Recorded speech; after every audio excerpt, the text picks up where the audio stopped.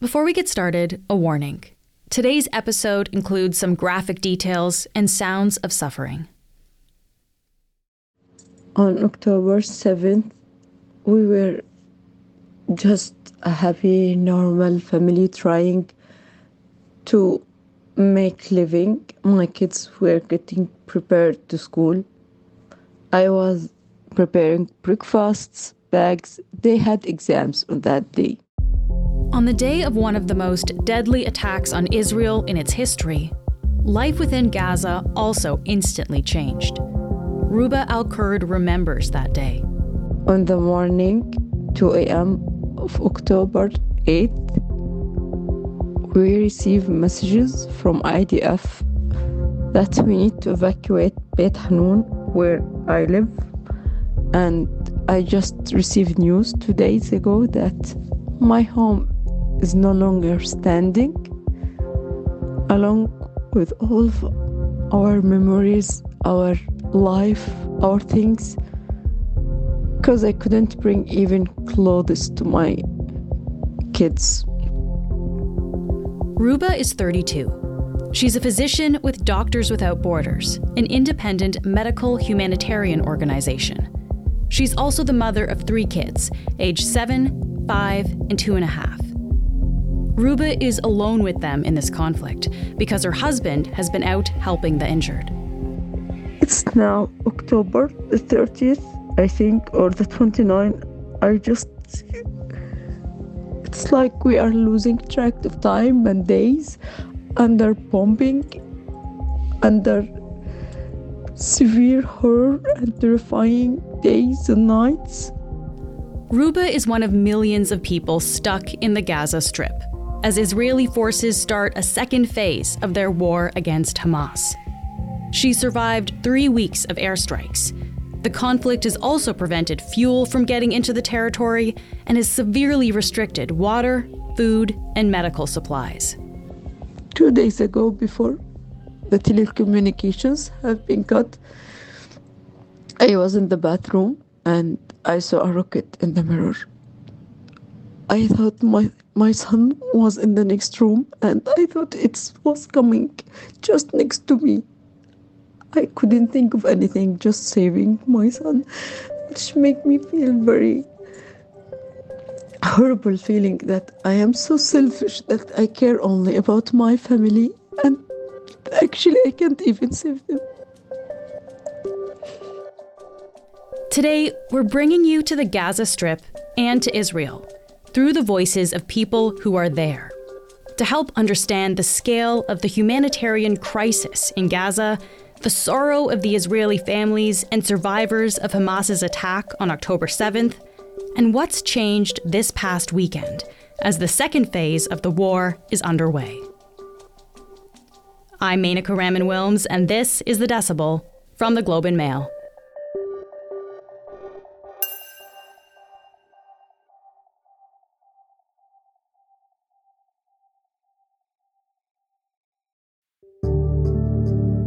This past Saturday is when Israeli Prime Minister Benjamin Netanyahu announced this new phase of the war against Hamas.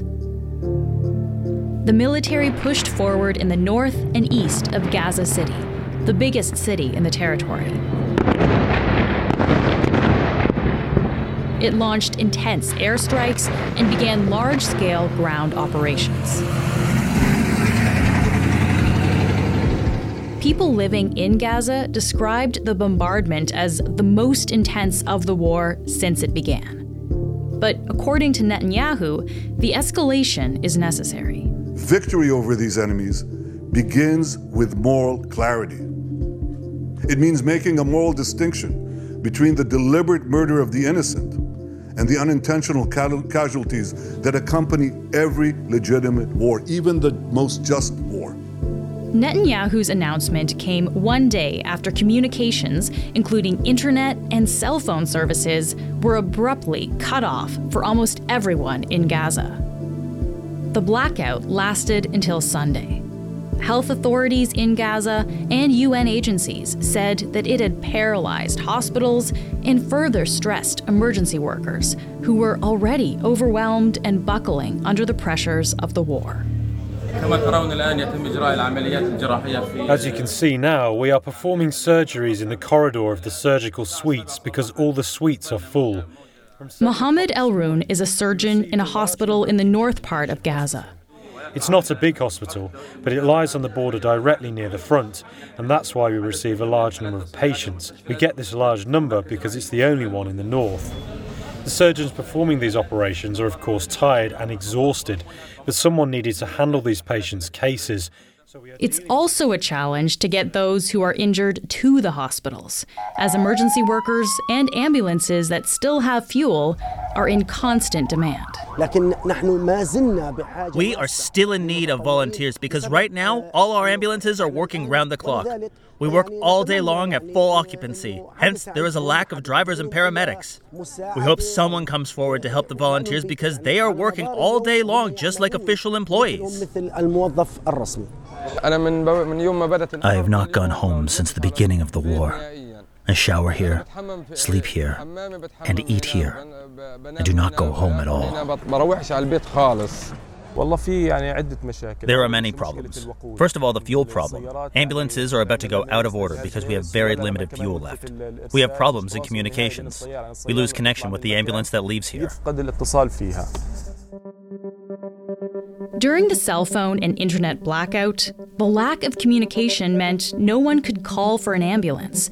So emergency teams were just going towards the sounds of airstrikes and artillery to find the aftermath.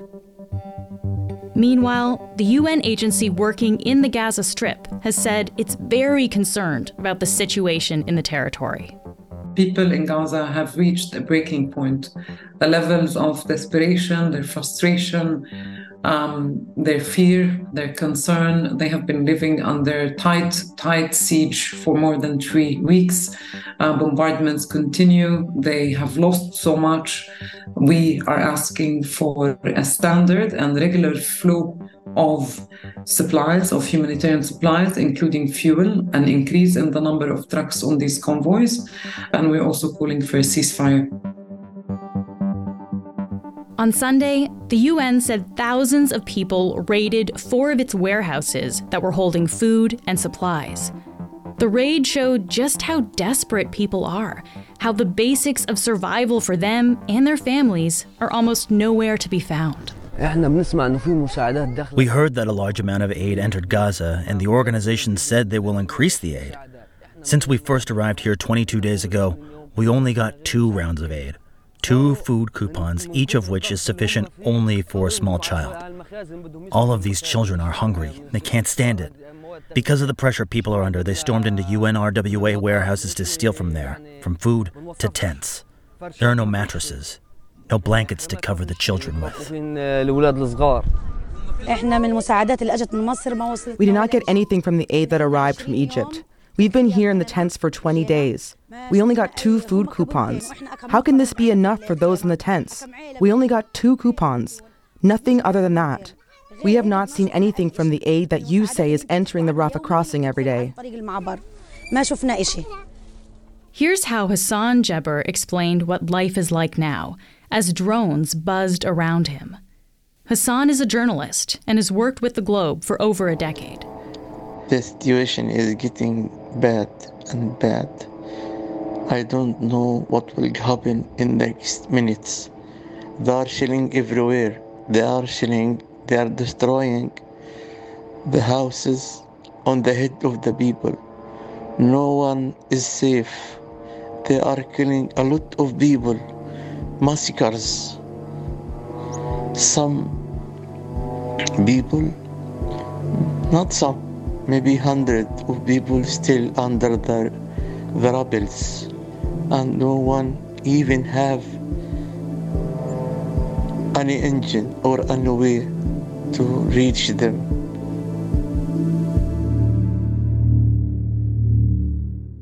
We'll be back in a moment.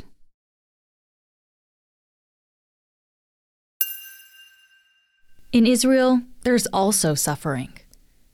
Hadass Calderson is one of the survivors of the October 7th attack by Hamas. This past weekend, she returned home and to her mother's house in the small kibbutz where they'd been living before the attack. There is nothing left. It's all dark. Both homes are gone. There are only ashes and burnt-out rooms. Ashes that used to be books, beds, family photos. They destroyed our house and our life. It was a happy family. Her son, daughter, and husband have all been taken hostage by Hamas. Oh, God, where are you? Where have you been?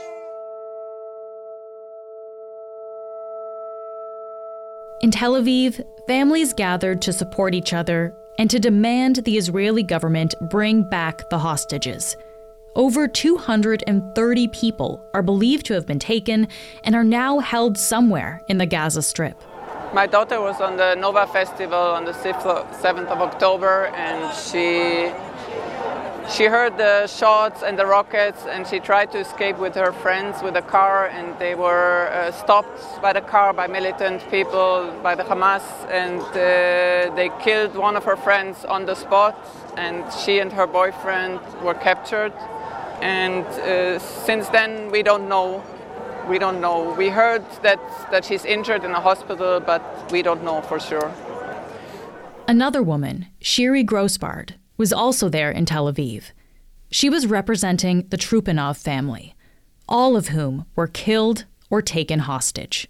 Because there's no one else left to stand and speak out for this family, because the entire Trupanov family was either kidnapped or murdered.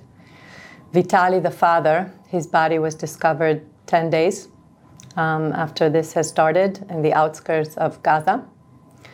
Lena, the mother, was kidnapped along with her mother, Irena. Irena is 73 years old. You can hear the sadness in people's voices and the frustration. I am here to stand with the families and with my people, and my message to the government is the same from day one. Bring them home as soon as possible, and it should be very, very soon. The problem is that the person leading this war is a prime minister that does not have the public's trust. Israel is not Netanyahu, and Israel is who and what we have to defend. On Monday, Prime Minister Benjamin Netanyahu said he believes the ground invasion is necessary to get the hostages out. But our common assessment of all of the, not only the cabinet members, but also all the security forces and the military, is that the ground action actually creates the possibility, not the certainty, but the possibility of getting our hostages out. Because Hamas will not do it unless they're under pressure. They simply will not do it. They only do it under pressure. This creates pressure. But we're committed to getting all the hostages back home. We think that this method stands a chance. It's a goal that we're committed to. As Israel's military moves through the northern part of the Gaza Strip, trying to locate hostages and targeting Hamas, the death toll inside Gaza continues to rise. The Gaza Health Ministry says more than 8,500 people have died since the start of the war. Israel says that about 1,400 died in the Hamas attacks on October 7th. The number of people dying and the growing humanitarian crisis has also led to international calls for a ceasefire, at least to allow humanitarian aid in to help the people of Gaza. So far, Netanyahu has rejected any calls for a pause in the fighting. Calls for a ceasefire are calls for Israel to surrender to Hamas, to surrender to terrorism, to surrender to barbarism. That will not happen. Well, I'm telling you right now that the future of our civilization is at stake. We have to win this war. We'll do it by minimizing civilian casualties. And may we succeed. While the Israeli military has troops in Gaza, it's been vague about what operations it's actually carrying out in the territory. Israel says it's focused on Hamas targets, including the vast network of underground tunnels. but it hasn't said how many troops are in Gaza or where exactly they are. It's also unknown how long Israeli troops will be in the territory. Family and friends of the hostages have complained that they haven't been kept informed by their own government. We don't know really what are the reasons to go first to attack, or if the negotiations are going on in parallel. We don't know anything. That's the problem also, and that's why we're also here. To get them out, there probably must be at least some temporary ceasefire.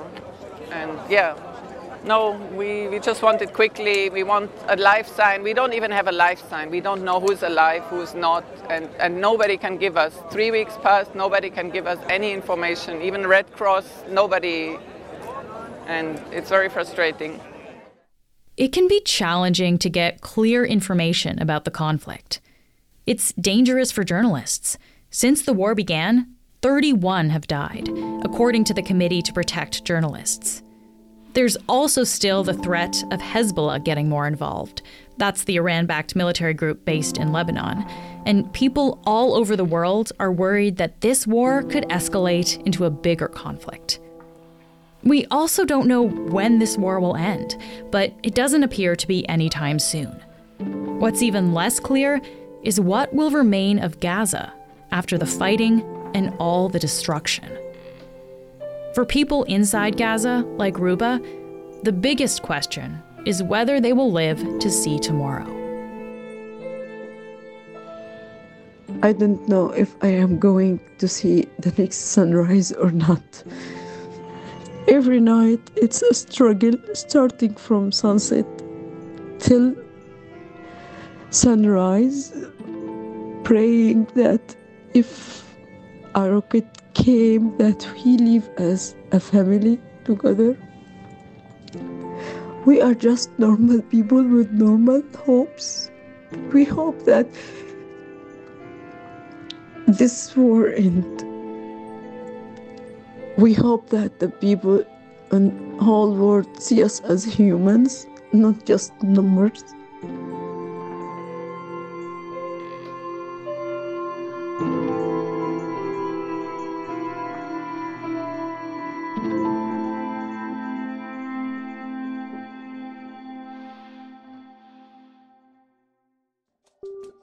That's it for today.